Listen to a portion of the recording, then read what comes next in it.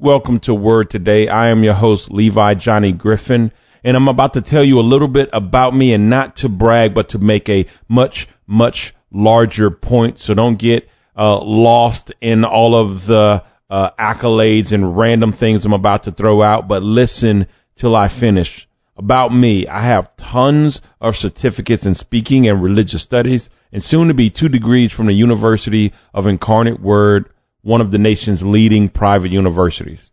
I've spent hundreds upon thousands, if not tens of thousands of hours listening to, scrutinizing, and analyzing the Word of God and America's and the world's best biblical authors and minds, including apostles, teachers, preachers, pastors, and evangelists. And after all of that study, this is what I have discovered. You, and by you, I mean you listening to this podcast today, you are stronger than you think, smarter than you know, forgiven beyond measure, and more loved than you could ever imagine by a God that's been emptied of fury and filled with grace due to what Jesus did on the cross. Today we'll be talking about that love. We'll be talking about the love that God has for us, what love does when pointed in the correct direction, and what love does when pointed at something that is unhealthy, something that will cause it to decay and cause us to decay and rot from the inside. This is probably one of the most passionate podcasts I've ever done, and I want you to embrace it, learn from it, be blessed by it when we get back.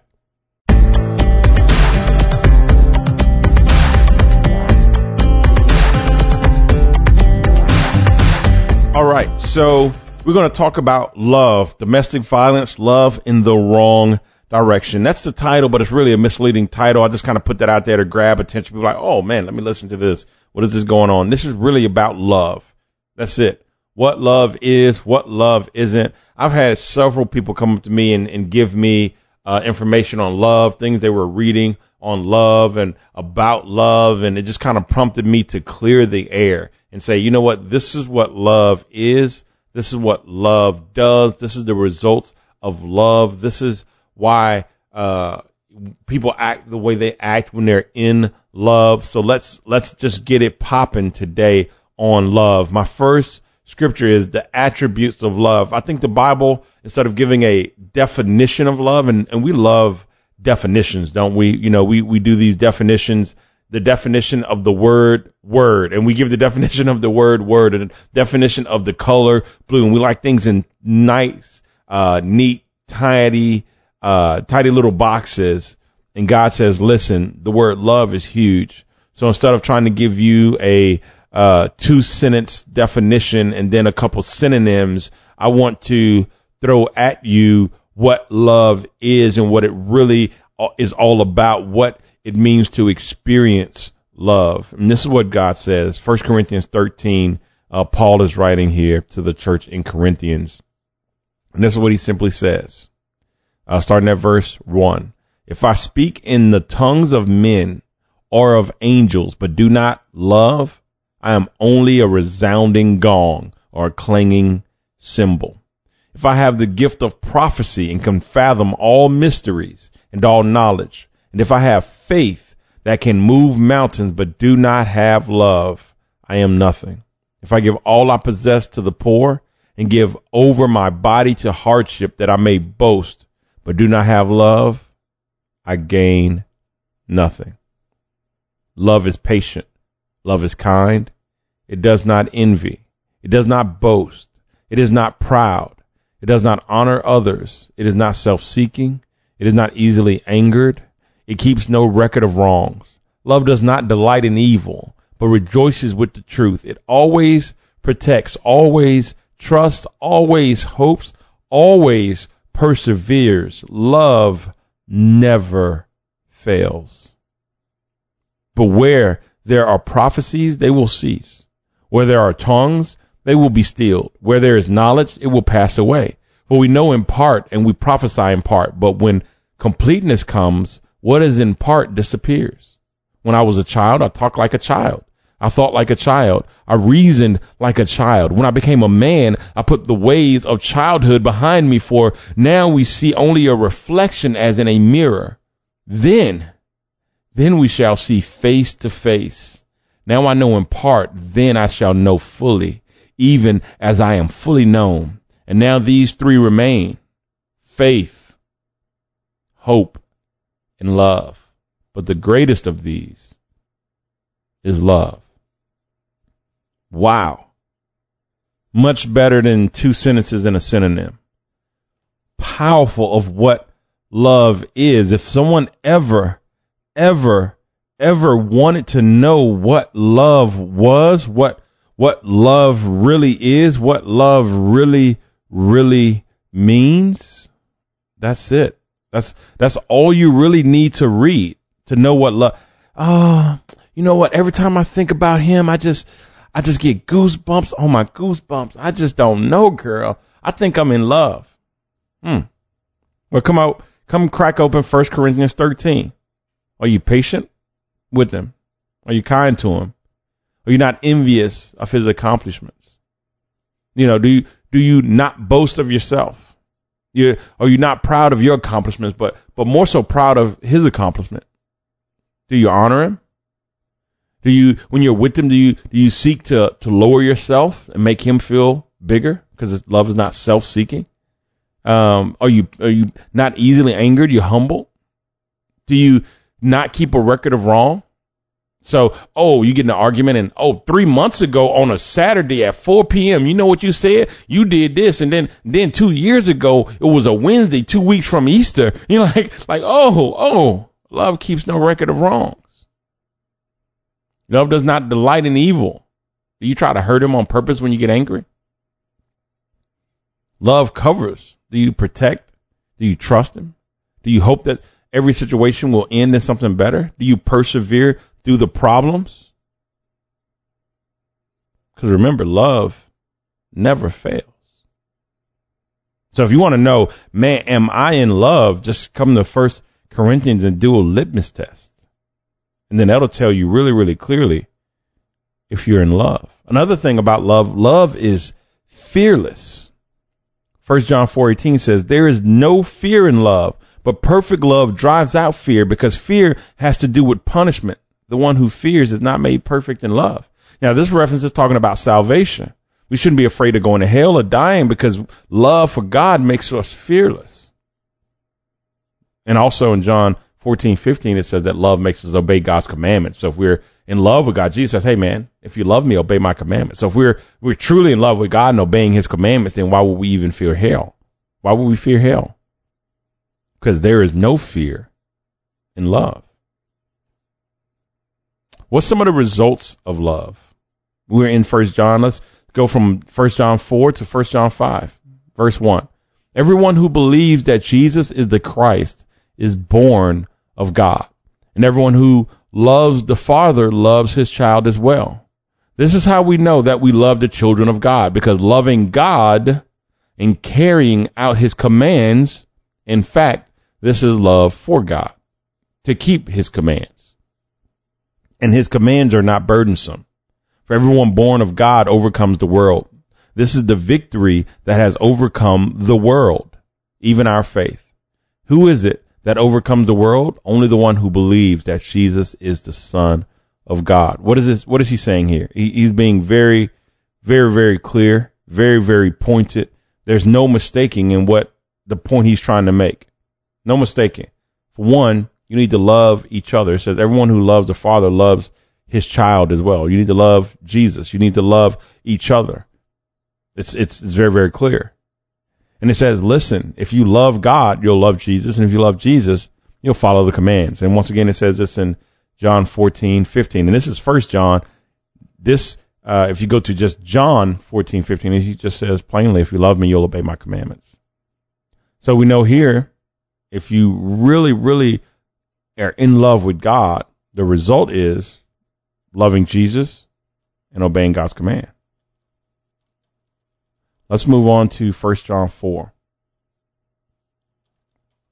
And then this is, all right, so 1 John 4. And I'm going to give you a little preference before I dive into it. It's where God commands us to love. Commands us to love.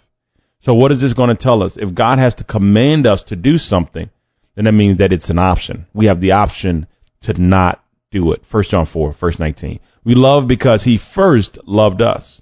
Whoever claims to love God yet hates a brother or sister is a liar. Going back to 1 John, going to, predecessor to 1 John 5 when it says, hey, man, you got to love each other. You got to love Jesus. Love is a prerequisite. For whoever does not love their brother and sister whom they have seen cannot love God whom they have not seen. And he has given us this command. Anyone who loves God must also love their brother and sister. You got to love each other. You're commanded to love, which means what? Love is a choice. It is an option. You can choose to love and you can choose not to love. Now, with that knowledge, doesn't that make 1 Corinthians 13 kind of ring out a little bit more to us? Love is patient. If love is an option, then I mean I have to choose to love, which means I have to choose to be patient. Love is kind. If love is an option, then I have to choose to be kind. It does not envy. It does not boast, which means, if love is an option, and these are the attributes of love, then I have to choose not to be proud. I have to choose not to boast. It does not dishonor others. If I'm supposed to love my brothers and sisters, which is everyone, every human being on the planet is my brother and sister. Jesus talks about this in the parable of the Good Samaritan. The Good Samaritan is supposed to be this disgusting, horrible human being, but he helped someone else on the road. The Jews are like, he's a Gentile, he's unclean. But this unclean person loved his neighbor, and God, Jesus, honors him. Becomes kind of the hero of the story. So, I have to choose not to boast. I have to choose not to dishonor others. I have to choose not to be self-seeking. Well, man, I want this promotion, so I'm going to show what I've been doing right and maybe kind of put down the other guy. But no, it's you honor the other guy and let God still raise you up. He keeps no records of wrongs. Well, I'm not going to remember what you did last Thursday at 2 p.m., right? Now, it doesn't mean that you're an idiot. You let someone repeatedly abuse you, because in that abuse, that's current. That's not a record of wrongs. You're wronging me right now. I'm not having to remember what you did a month ago, 2 months ago, 3 years ago. You're wronging me right now, and we can discuss the wrong that is going on right now. But I'm not going to bring up something 8 years ago while we're arguing about this today. It protects. Do I protect those I love, or do I expect them to protect me? Do I trust? And not saying that it shouldn't be mutual protection. If you're a wife, and your husband is healthy and a strong man, it's understandable. You expect that, hey, if I'm out somewhere, my husband is strong enough to protect me. But how can you protect him? Can you make sure that you're not giving some other man some attitude that will put your husband in a position to have to protect your honor? How are you protecting him? How are you trusting? Are you hopeful? How are you persevering? Because remember, love never fails. And even at the end, it says, hey, there's faith, hope, and love, and the greatest is love. I did an amazing podcast on the law and faith. If you have not touched those, go back and touch those, please. Those are going to be awesome and a great filler for faith and hope. But yeah, go back and listen to those. But hey, love is fearless. You're not afraid. You're not foolish, but you're not afraid because you love. And remember, love is an option. So these aren't things that you just fall in love. Oh, I'm so in love. Oh, I just can't think of anything else. Well, that's fine. But love is an action and love is an option. Are you choosing to love, or are you just rolling around on the couch in the feelings? Let's go to some more results of love. 1 John 4:12.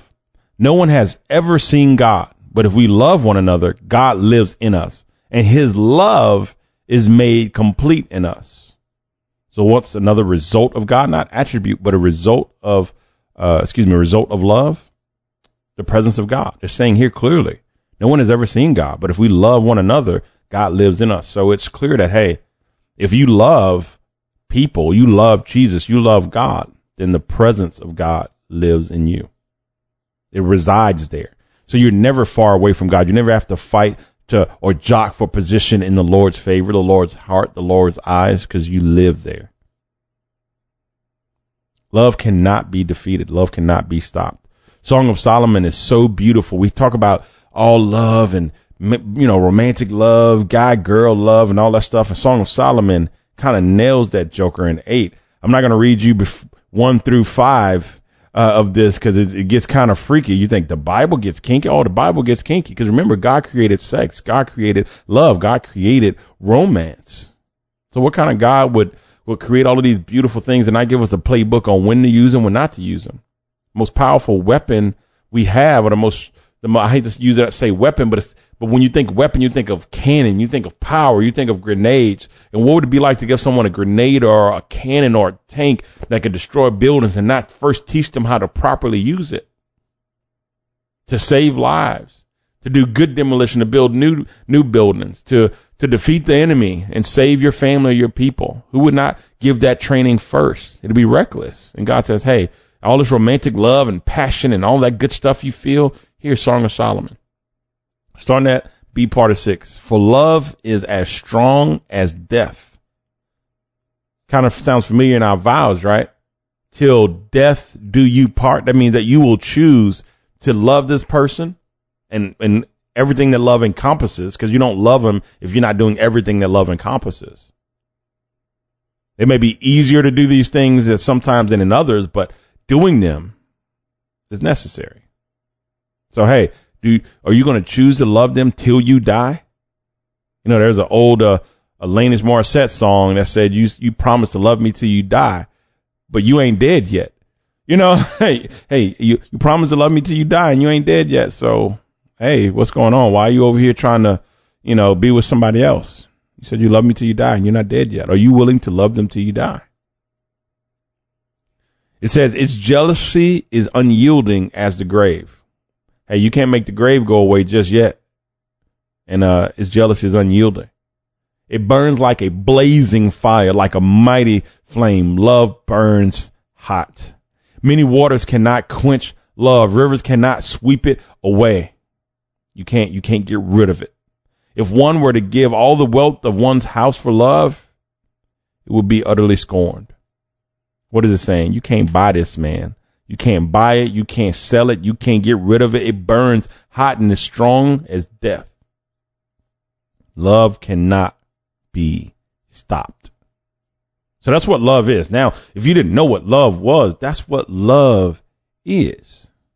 That's the results of love. That's what love produces. That's what love is. That's what love does. It is what it is. So now love, so love can be pointed in the right direction. Kind of like the examples we're giving here toward Jesus, toward your fellow man, brothers and sisters in Christ. That's everybody on the planet. Everybody, right? Everybody, like the little sound effects. Everybody, the people you hate. Everybody, your boss that gets on your nerve. Everybody, your sister when she gets on your nerve. Everybody, your brother when he gets on your nerve. Everybody. Your friends that sometimes get on your nerve. I got a best friend who I love to death, and sometimes she gets on my nerve. Everybody. Her too. I got to love her too. I can't just love her when it's good. The Bible even says that, hey, what reward do you have if you just love people that love you? It says even evil people love their own kin, their own, children. The people that love them, they love them too. And they're evil. So you got to do a little bit more than that. You got to love everybody, evil, good, everybody. Doesn't mean you need to be evil, but you need to love them and let your love bring them to Christ. So what happens? I have 3 questions. For one, what happens when you love the wrong thing or love in the wrong direction? That's question number 1. Well, let's look at what happens when you love an abusive person. Let's go through 1 Corinthians and let's go through the word to see what happens when you love the wrong person. Because I've had to talk to people that have loved the wrong person, victims of domestic violence, women that have had their eyes black and blue. They're hiding out literally in like safe homes with their children. And they wanted me to come pray for them, but I had to get cleared. And it's a secret location that really people don't know. And I felt like I was like secret squirrel trying to get there because they don't want they want boyfriends or husbands to find out and then come and endanger all the women and then beat somebody up. And you wonder, why did it take all of that to get you away from this man? Or sometimes it's an abusive woman, verbally abusive or physically abusive. You're like, what did it take so much to get you away from this person? Or maybe you're still with this person. Why can't we rip you away from this person? And it goes back to the Bible. It goes back to what love is. When you say, hey, aren't you tired of getting beat up? Aren't you tired of this verbal abuse, them calling you this and that and threatening your kids and cussing, and they come to your job causing and you lost your job? Aren't you tired of this? No. 1 Corinthians 13. Why? Love is patient. Well, aren't you tired of them just crapping on your life and you still loving them? No, because love is kind. Well, they seem to be having a great life, but your life seems to be miserable. They go out and party, but they lock you up in the house. Aren't you tired of that? It does not envy. But they have the better thing. It does not boast. It is not proud. But they're dishonoring you, and you're not, but you're still honoring them, of course, because love does not dishonor. It's not self-seeking. Aren't you mad about this? Don't you want to do something? Aren't you angry? Love isn't easily angered. But they beat you up yesterday and day before. Love, it keeps no records of wrong. And I had to understand that they really did love this person, this woman, this man. Even if they didn't have kids with them, they had no ties to him. They weren't married to him and trying to honor their marriage. That's amicable, right? But even in a situation where there's no children, there was no marriage, there was no ring, there was no nothing, you still see people doing this and staying in such violent, horrific relationships. And why? Because they're in love. And you go, what is going on? They're in love. And then you go to attack the person. This person is a dirtbag. This person is horrible. Verse 7, love always protects. But they're a good father. They're a good wife. Or they're a good man. They're a good guy. They're a good person. They're just going through some things on their job. But like, how can you trust them? Because love always trusts. This is only going to get worse. And they're like, no, this will get better. Why? Because love always hopes. See part of verse 7. Don't you want out? No, because love always perseveres. D part of verse 7. And verse 8, love never fails. So getting someone out of a horrible situation, yeah, is difficult. Why? Because they're in love. Aren't you afraid of dying or him killing you or her just keying your car again or something? 1 John 4:18. There is no fear in love. Love is so powerful, right? Song of Solomon 8. For love is as strong as death. Burns like a blazing fire, like a mighty flame. Many waters cannot quench love. Rivers cannot sweep it away. Love is meant to endure. Love is designed, created by our Father to endure anything and everything. People beat your children. You go and save them. People die, jump in front of buses for their kids or for their husbands or for their wives. They endure torture for their family, for their love of God. They get stoned because love is meant to be that powerful. It's meant to be that powerful. Even that's why it's hard, even if someone has a bad habit. It's like, man, this person's addicted to drugs and shooting up drugs, snorting drugs. And you think, man, aren't you tired of it? No, because love is patient. How do you look yourself in the mirror? Because love is kind. Love has no record of wrongdoing. But look, you're throwing your life away. Love isn't proud. It doesn't boast. And love never fails. So what are you trying to say? Are you trying to say that these people will stay in these situations forever? No, you can get out. And I'm going to tell you how to get out. But first, I want to give you a slight warning. And that warning is be careful what you allow yourself to fall in love with. Because it's easier to fall into than it is to fall out of. It is. It's much easier to fall into than it is to fall out of. Let's go down to 1 John 4. Where it said, hey, 1 John 4, verse 21. And he has given us this command. Anyone who loves God must also love their brother and their sister. So we know that we're commanded to love, and that love, if it has to be commanded, that means that it is a choice. All that to say you can choose who you love. Well, you can't choose who the heart loves. That's malarkey. That's malarkey. You can 100% choose who you love. Don't hang around that rascal. You won't fall in love with them. Don't go partying with them. Don't go chilling with them. You won't fall in love with that rascal. Hard to fall in love with something you don't know. But you'll love something you know. You go plant a tree out front and watch it grow for 5 years. Someone comes to chop it down. You go, no, I've been planting this tree and I watered this tree. I love this tree. Why? Because the heart was meant to love, and love is powerful. But don't allow yourself to plant the tree or water the tree. Don't spend time with them. Don't be around them. If you know this is negative, this person is negative, this situation is negative, don't allow yourself to fall in love. Don't allow yourself to fall in love. And if you're in that love, then there's hope for you too. If you're in love with a negative habit or with a negative person, then there's hope for you too.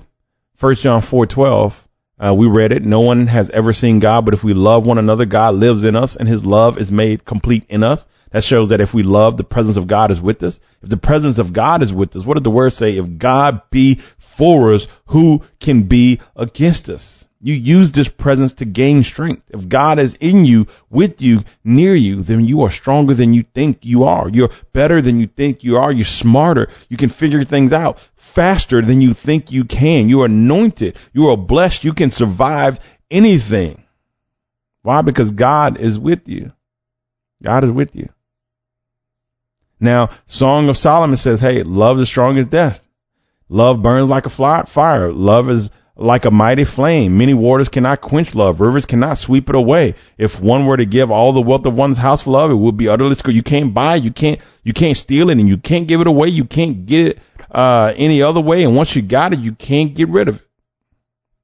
But it shows that, hey, love cannot be stopped, but it can be redirected. I read a book called The Power of Habit, and it talks about how our habits are imprinted in the back of our brain closest to our spinal cord. That connection there, the basal ganglia, and it's imprinted there, our habits. So, for example, if you eat cake every day at 5 o'clock, if you remove the cake and put carrots, that habit will be there till you die. It'll always be there.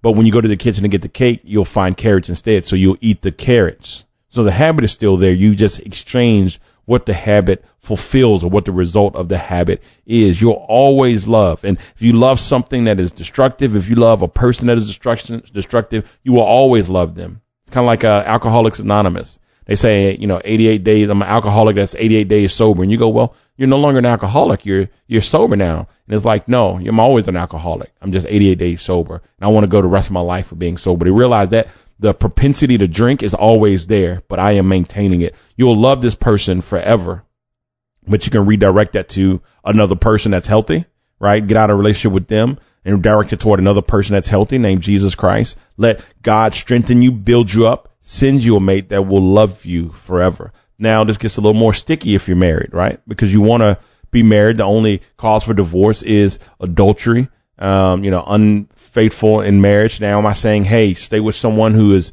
snorting cocaine, beating the tar out of you and your kids? That's not what I'm saying. What I'm saying is don't be so easily thrown away. I've seen people throwing their marriage away like, oh, they were abusive. Did they hit you? No. Did they cuss at you and were you feel threatened for your life? No, but he raised his voice 2 Fridays ago and I just don't like, okay, no, you're trying to use an extreme situation where to get out of a commitment that you made that should last till death. I don't believe someone should stay in a marriage where someone is committing adultery or where they're literally afraid for their life through domestic violence or drugs. And but by the same token, short of these extreme situations, most marriages don't get divorced because someone's afraid for their life. They get divorced because people choose not to be together anymore. So I do think people need a little more get up in their get upper, a little more fight in their fighter to fight for their marriages. And short of a extreme situation, you need to stick it out and you need to fight because it does say strong as death. And if you're not dead yet, you should still be fighting for your marriage short of one of these extreme situations. We talked about two more quick points. Love covers a multitude of sin. The Bible says love covers a multitude of sin, which explains why it covers your bad habits, it covers your physical violence, your emotional violence, people that are just emotionally draining, very negative, don't physically touch you, but they're just try to suck the life out of you with their words, put you down, you're ugly, you're stupid. And this isn't an argument. This is everyday living. But love covers a multitude of sin. The Bible even says, hey, if you're married to a non-believer, stay with them. Stay with them that your faith may bring them to Christ, because love is that powerful. Listen, hopefully this teaching on love blessed your socks off. This is one of the most in-depth teaching on love I think I've ever done. I still have one more note at the bottom here. Follow the podcast, click on the link and see that hidden note there. That's it. Listen, I really appreciate you checking out today's podcast. Make sure to find me on Facebook, facebook.com/Levi Johnny Griffin. Hit me up on Twitter at Levi_Griffin. Subscribe to the podcast on iTunes, Apple Podcast platforms, Google Podcast platforms, and Stitcher. Also, place a link to this podcast in your social media feed and tag me in it, Levi Johnny Griffin, for a chance to co-host a show with me. Hey, I want to leave you with this. 4 evidences of Christian faith. 1 is belief. We believe in what Jesus did on the cross. This is what covers us and gives us access to the glory of God. B, lifestyle. It just means we live like we believe it. Jesus tells us to live right, we live right.